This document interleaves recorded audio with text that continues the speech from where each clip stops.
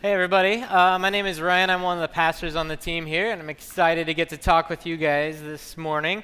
Happy Fifth Sunday, kids. Welcome to you. I need to let you know that on that back table back in the corner, there are some clipboards with coloring pages and some crayons. If you need those, feel free to grab those. Don't grab the whole basket, just grab a few crayons so everybody else can share. Adults, if you need that too, I'm not going to judge, so feel free to grab those. Also know that we always have our family comfort room, which is on the other side of those curtains. Through the glass doors, there is a family comfort room there if you ever need that. But my daughter, my 5-year-old daughter, was here in the first gathering, which was great to have her in here, but it also gave me a full awareness of what we're working with today. So if I'm talking really fast, it's because, one, I always talk really fast, but two, as a parent, I know what the challenge ahead of us is today. Every time I turned over to this section, I was able to see my wife's eyes, and that was the only timer I needed for the first gathering, was the desperation building in her eyes throughout the course of the gathering. So I feel you. So let's dive into this and get moving forward. If you've been around here a little bit, or if you were here last week, you know that these illustrations over here represent our 4 mantras as a church.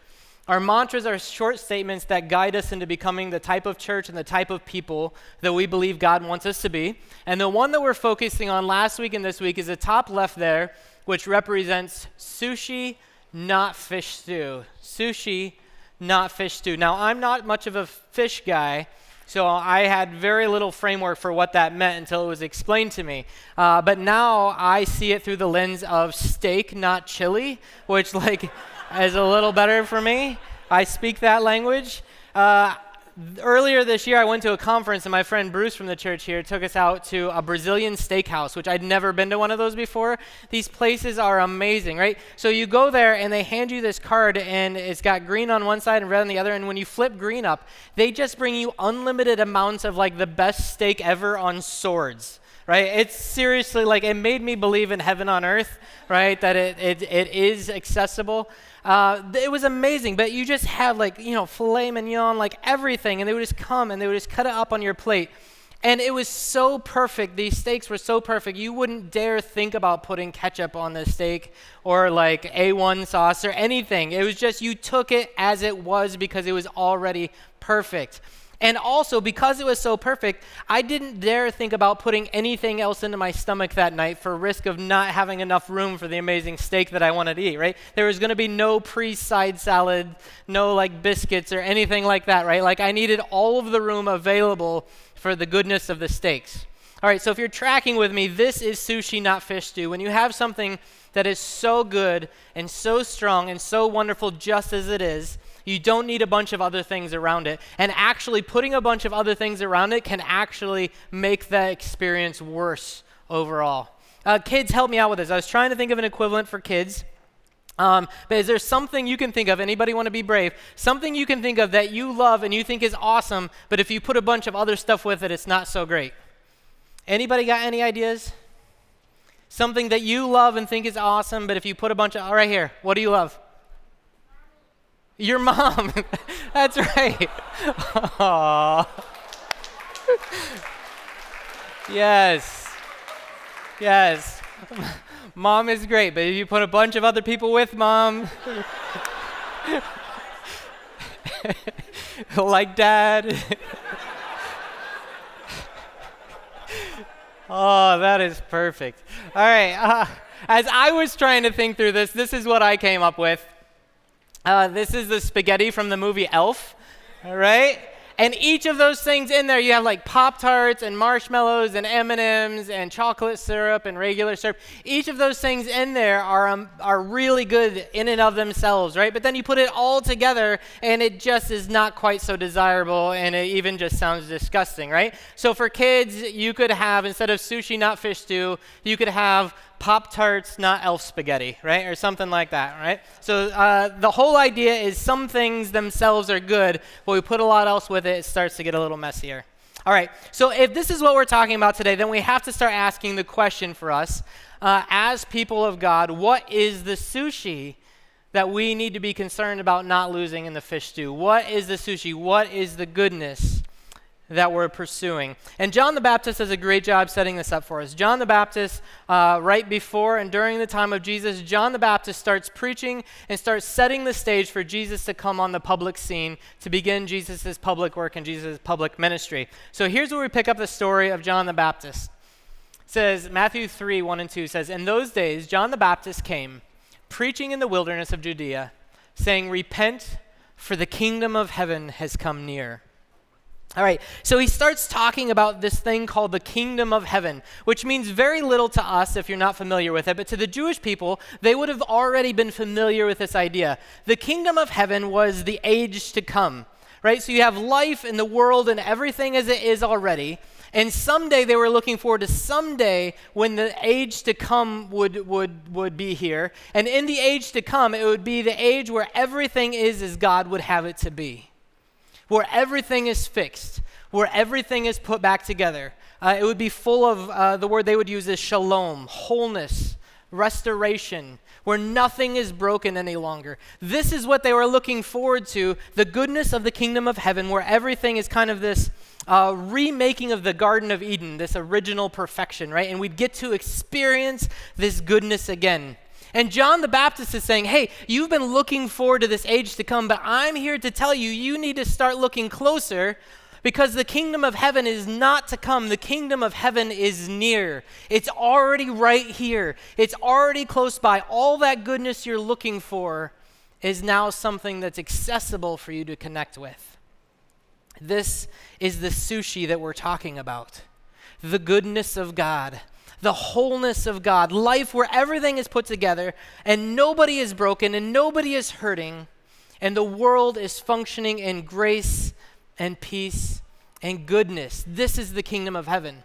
And Jesus goes forward from that and he starts saying the kingdom of heaven is not only near, he says the kingdom of heaven is at hand. It is here. In my arrival, in the arrival of Jesus, now all of this goodness, all of this stuff you've been waiting for and looking forward to, it's now here among you and you can reach out and you can touch it. You can experience it. Jesus says it like this in Luke 4:18-19. He starts talking about what it means. He says, "The Spirit of the Lord is on me because he has anointed me to proclaim good news to the poor. He sent me to proclaim freedom for the prisoners and recovery of sight for the blind, to set the oppressed free, to proclaim the year of the Lord's favor." What a picture that is of goodness coming to, especially to the people who have hurt the most. God's goodness is finally coming to be present in the world that brings hope for us to reach out and touch it. Paul talks about how he saw the kingdom of heaven coming into the world. In Galatians 5:22 and 23, he wrote to the church and he said, "But the fruit of the Spirit, the results of walking with God, the results of the kingdom of heaven connecting with it is love, joy, peace, forbearance or patience, kindness, goodness, faithfulness, gentleness, and self-control. Against these things there is no law." All of this goodness is now something we can connect to in this kingdom of heaven. And he talks about what that means practically for his life in another letter that he's writing to the church in Philippi. He tells them this in Philippians 4:11-13. He says, "I have learned how to be content with whatever I have. I know how to live on almost nothing or with everything. I have learned the secret of living in every situation, whether it is with a full stomach or an empty one, whether with plenty or with little. For I can do everything through Christ who gives me strength." Friends, this verse is not just about winning football games. All right, this verse is about the effects of the kingdom of heaven when we connect with it. What does it do in our life? And Paul's saying, when I connect with it, here's what it does. He said, it has helped me to experience goodness and peace in the midst of whatever situation I face. When things have been really good, I have peace. When things have been really bad, I have peace. And we know he's experienced both. We're told that Paul came from a family, a situation where he had affluent resources enough to go off and get some of the best education, right? We're also told that he went through some really tough times. He's writing this letter to the Philippians from prison, right? He's been there, he's lived it, he's walked through both sides of these things. And he's saying, my experience of the kingdom of God, the goodness of the story I have to tell you, is whether things are good or whether things are difficult, regardless of the circumstances of life, you can connect to the kingdom of heaven, which brings peace and goodness and the contentment in all of those. What a great story. This is the sushi. This is the goodness. This is the steak that's worth telling people about. But he goes on, because it's not that simple, right? So he says, the kingdom of heaven is near, but what he tells people to do is to repent. Now that word has all sorts of meanings for us in today's language and all sorts of complicated things, but what it meant for them was simply to change your mind or to change onto a different path. He's saying, hey, the kingdom of heaven, all of this goodness is here and available to you, but you have to actually kind of change onto a different pursuit than the one you're on. And just at its very core, the obvious understanding here is the way we normally live life does not necessarily just naturally lead us into all of these good things, right? The way we normally just go about trying to get through and trying to survive and trying to advance does not lead us into all of the grace and peace and wholeness and goodness and restoration of the kingdom of heaven. If we want those things, it takes us turning and intentionally pursuing a different path. And if you're here this morning, it's probably because at some point in time, you've tasted a little bit of that sushi. You've experienced a little bit of that goodness, that grace, that peace, that wholeness in the midst of brokenness in your life, and you want more of it. Or maybe you've just seen it in others and just wondered if maybe you can experience that for yourself. But we have this desire because we see it's good and we want it for us, but if we know it's good and we want it for us, why is it so hard sometimes to experience more of it? Why is it so hard to turn onto that other path and to just stay there? Because I feel in my life, I just have moments of it, and then sometimes it seems so far away. What's the challenge? Well, the Apostle Luke and his gospel would have us believe that one of the challenges to experiencing this sushi is that life gets in the way. Life gets in the way. He tells us stories of Jesus, both stories about what Jesus did and stories that Jesus told we know as parables. And these stories that Jesus told, called parables, are stories about the kingdom of heaven and what it means to run after and chase after and receive the kingdom of heaven in our life. What does it look like for us to go after the sushi, and how do we find it? All right, so today we're going to look at Luke 18. There's going to be 4 quick stories we're going to look at, and then I have 2 thoughts. One of the thoughts also has a bonus story, okay? So if your parents trying to figure out how we get through this, 4 stories, 2 thoughts, and then we're on, okay? All right, Luke 18 starts with 4 stories. The first is the parable of the persistent widow, and it's simply a story about a woman who feels like she has not received justice, who is pounding on the door of the evil judge in town day and night, day after day after day, pounding on the door, demanding justice. Justice is one of those bits of the kingdom of heaven. She is demanding access, connection to the kingdom of heaven, demanding her experience of it day after day after day. And finally, he gives in and he relents and he says, okay, you can have it. And he gives her the justice she desires. And she gets to experience that little bit of goodness in the midst of her life. It's a simple story. The interesting thing is the fact that it's the story about a widow is not necessarily relevant to the plot of the story. We're just told that she's a widow to tell us something about her. And what we know about widows is that they had very little to offer and next to nothing to lose. So here you have somebody begging for the kingdom, begging for that bit of goodness. And the story is told that the person who is begging unrelentingly is doing so because she has nothing else to lose. What else would she be doing except seeking goodness? Because there's nothing else there for her but this. Okay, the next story we have is a parable of a Pharisee and a tax collector. So a Pharisee is someone, he's a religious teacher, you could say like a pastor, right? So this Pharisee is standing in the city square and he's saying, God, thank you so much for how spiritually full I am. how spiritually full I am. I am good. I do all the right things. God, thank you. Thank you that I don't do any of the bad stuff that the other people do. God, thank you that I fast and pray and attend church all the time. And thank you that I give my money to help the poor that are out there. Thank you that I am so overflowingly full of spirituality. Thank you, God. And then the other half of the story is a tax collector. A tax collector is stereotypical for a person who would be known to be immoral in their society, because tax collectors not only collected your taxes, they told you a higher price of taxes than what you really owed. They gave the correct price to the government and kept the extra for themselves. And here you have the tax collector in the center of town who is morally and spiritually empty and says, God, I have nothing. Have mercy on me, a sinner. The Pharisee, full of spiritual fullness. The tax collector, empty with humility before God. And the story goes, who is closer to receiving the goodness of the kingdom of heaven? The tax collector cried out for mercy, one of those little pieces of goodness. And the story is told that the tax collector is closer to God and closer to receiving the kingdom of heaven than the Pharisee. And it's not just that the tax collector is more likely to connect with the kingdom of heaven, but the Pharisee, the very thing that keeps the Pharisee from the kingdom is the very fullness to overflowing that he was bragging about. The very thing that he was taking most pride in was the very obstacle to him receiving the goodness of the kingdom.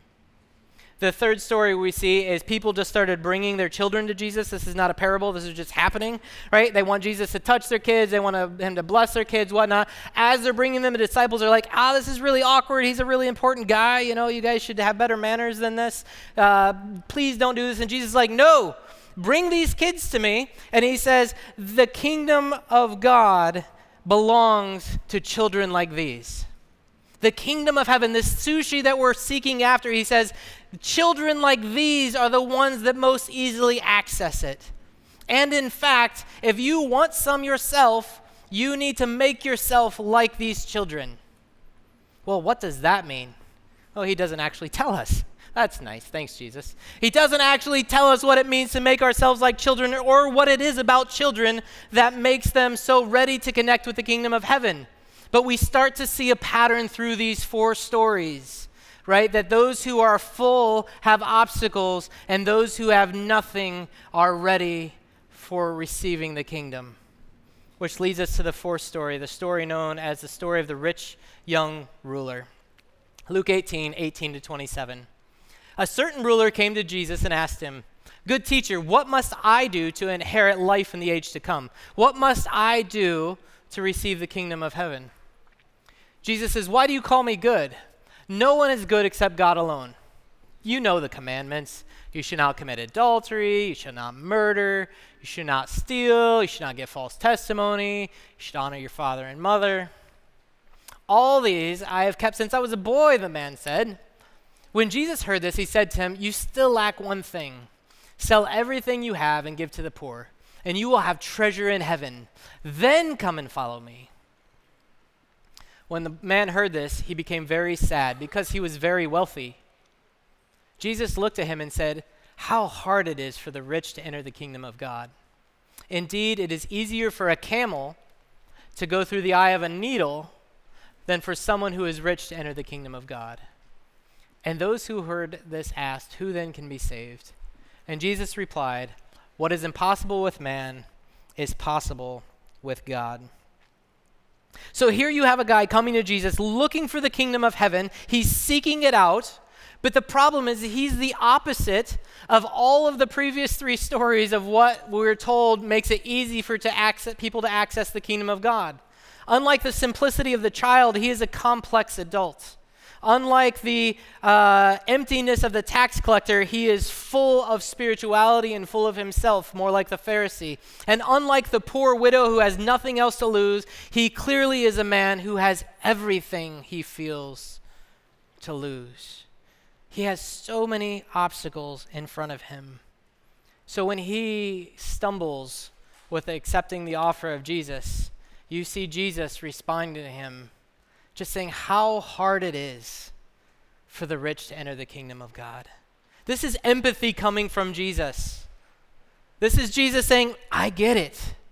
It's so difficult. It must be so hard for you to contemplate reaching out when you have so much to lose. And he goes on and says, it's easier for a camel to fit through the eye of a needle.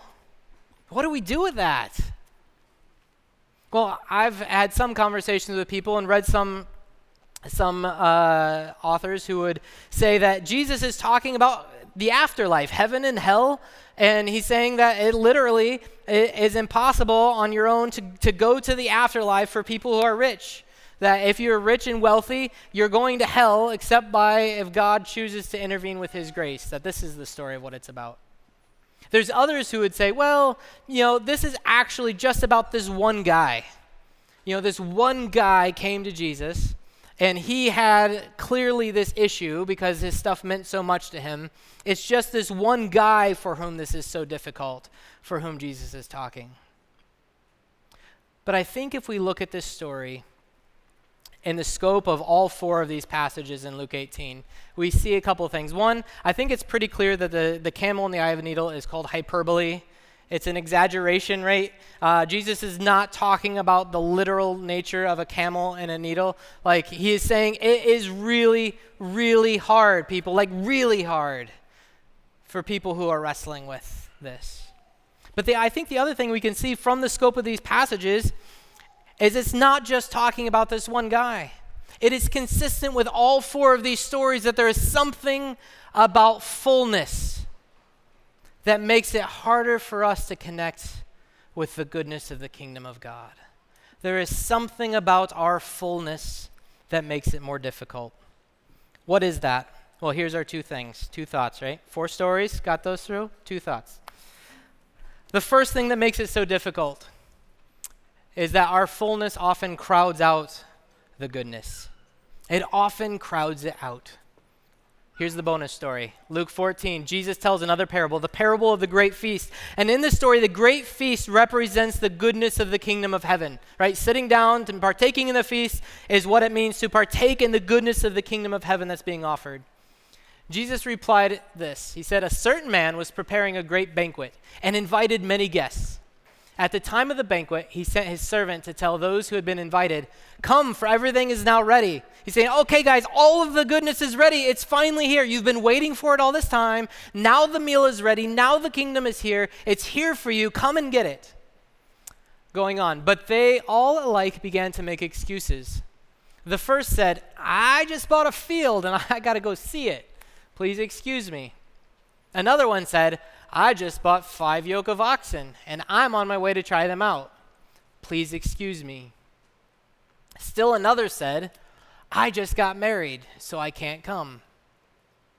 The servant came back and reported this to his master.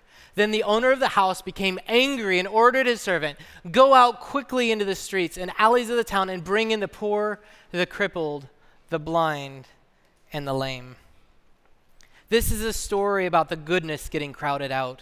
The goodness is there. It's a thing they've been waiting for. It's a thing they've been wanting. And now when it finally arrives for them, they have so many other things to worry about, so many other things to lose, that they miss out on the goodness. And we may not be buying any fields or any oxen anytime soon. Probably not. But there might be other things, right? What is it that we get so full in our life, so full in our stuff maybe, that it starts to crowd out our ability to focus on the goodness and pursue that? Maybe it's the stuff we have and the stuff we now have to maintain. I have to mow my yard this afternoon. Or maybe it's the amount of time we spend pursuing all of the things that we want that makes it difficult for us to pursue the goodness that's there. But I don't think it's just about our stuff, right? There's other ways in that the fullness of life crowds out the ability for us to pursue the goodness of God, right? It's our calendar sometimes, right? That we just pile one thing after another, after another, after another. And the question comes when the time comes to go to the dinner, are we able to do it? I look at my life as a parent, and it's my schedule, it's my wife's schedule, and it's all the activities we put our kids in. And when the call comes for the feast, I don't know that I won't be taking my kids to soccer practice in those moments. Right? The fullness of life gets so full sometimes that it crowds out our opportunity to pursue goodness. Sometimes it's just the noise of life. All the things we're filling our heads and our minds with, whether it's news or social media or entertainment or whatever it is. The levels of noise coming in, does that crowd out the ability for us to reach out and connect with the goodness? In the story of Elijah, we're told that the voice of God is like a still, small voice, like a whisper. If it is, can we hear it? Above the noise of everything else we've filled into our lives. One last quick hit on this story. I think it's also fascinating that not only is there the warnings about the stuff we fill our life with, but then it comes back at the end. Who are the people that are most easily able to connect with the goodness of the feast? It's those who already aren't full, are the people who come and enjoy the feast. Okay, fullness often crowds out goodness. Here's a second and final thought here. Fullness not only crowds it out, but fullness can actually work against the goodness. It can work against it. The kingdom of heaven for these people was something that was understood to be all or nothing for all of the people of Israel or not. Could they as a people reach out and participate in the kingdom to come and the goodness of the kingdom of heaven that was now arriving? What did it mean for them as a people? Right? And so when the fullness is coming, they have to start asking the question, is it helping them as a people access the kingdom of God and his goodness? And so we get this really interesting story from the Old Testament that kind of references this, right? Because we have this city, these cities called Sodom and Gomorrah, right, that are destroyed for their evilness, for how evil they are. And later we're told in Ezekiel, we're told a story about why that happened. Why is it that they were destroyed for their evil? And it says this in Ezekiel 16:49. Now this was the sin of your sister Sodom. She and her daughters were arrogant, overfed, and unconcerned. They did not help the poor and the needy. So here we don't just have people having their own needs met. We have people getting to the point that they are overfed while others are suffering and starving. People that get into looking for fullness, so much fullness for themselves that they overfill even when others are underfilled. And in this, the fullness is something that begins to divide and separate the community so that you had the ones who were full on one side and the ones who were starving on the other. The fullness began to be a wedge that worked against the goodness and saw them rendered as evil. But this isn't the only story. We have an interesting story in Acts 2 and 4 of the disciples after Jesus has gone to be with the Father. They're starting to figure out what it looks like for them as a church to walk in the kingdom of heaven together. And we're told they were meeting together constantly in homes for prayer and for meals, and that they were sharing everything in common so that none among them was hungry. Right? So here you have this great story of people who were finding fullness, but their fullness, instead of dividing them and separating from others, their fullness was bringing people together because it allowed them to bring in people who were suffering, people who were on the other side of that. Their fullness was not divisive, their fullness was healing. And we see other stories of this throughout the New Testament. We see people who bankrolled the apostles to go out and share the good news of what God was doing. We see all sorts of examples of this, and we see this in our church. I have seen people who are full of the goodness and resources of life who are able to use that to bring community together, to be able to help with affordable housing, to be able to help our homeless brothers and sisters.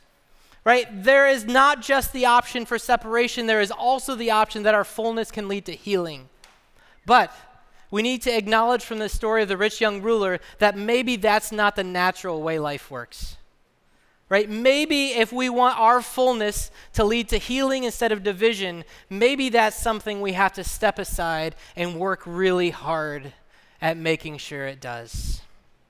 Which is it for us? Healing or division? All right, wrapping up.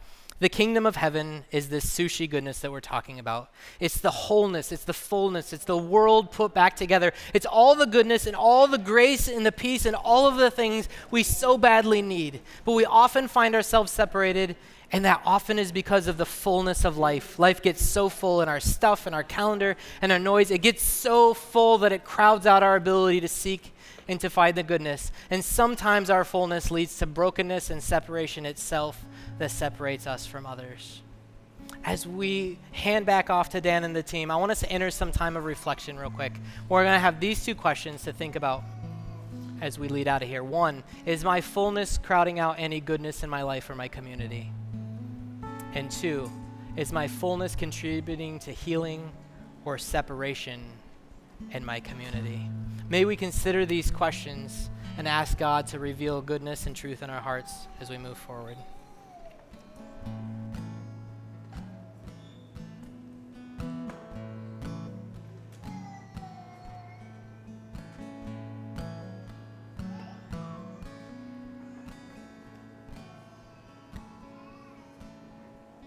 We're going to close with a song that's a sort of benediction or a prayer for each of us. You can sing these words with us, or you can just receive these words and continue to reflect.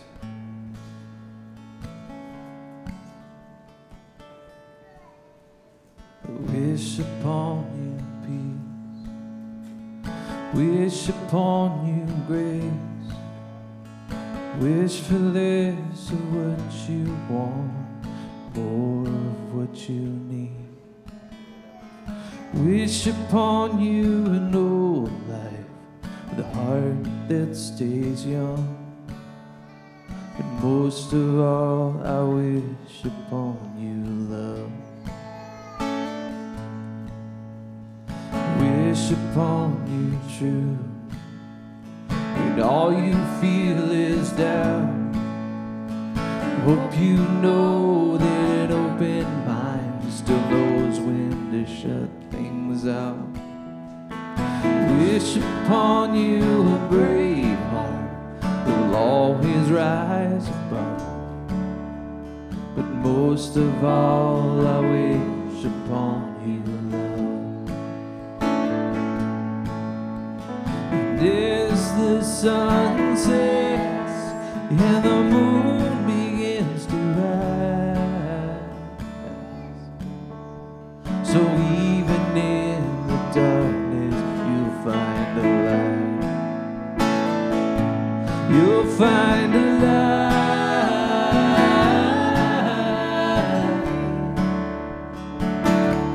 You'll find a light.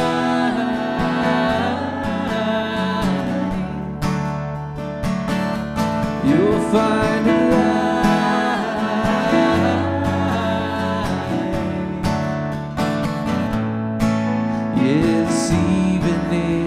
darkness, you'll find the light. I wish upon you an easy life. Wish upon you hard times. Hope you know that both joy and pain each need that moment to shine. Wish you ears that are quick to listen, slow to use that tongue. Most of all, I wish upon you love. And as the sun sets and the moon begins to rise, so even in the darkness you'll find a light. Will you stand and sing with us? You'll find a light.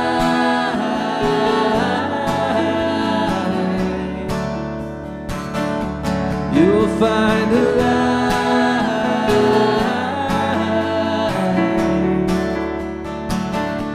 You'll find a light.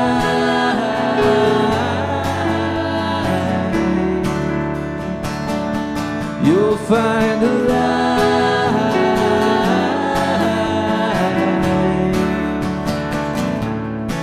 Yes, even in the darkness, you'll find a light. Even in, yeah. darkness, you'll find the light.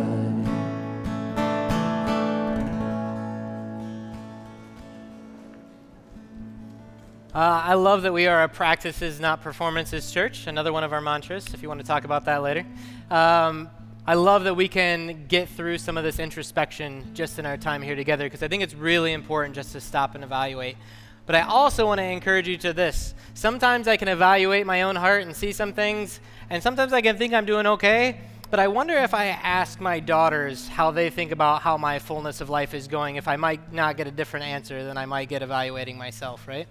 So as we go out this week, let's continue to be people who evaluate our hearts before God, but let's also reach out to somebody we trust, somebody who sees us well and says, how would you think that things are going for me? And be blessed by the responses we get, yeah? All right. Grace and peace be with you. Have a great day.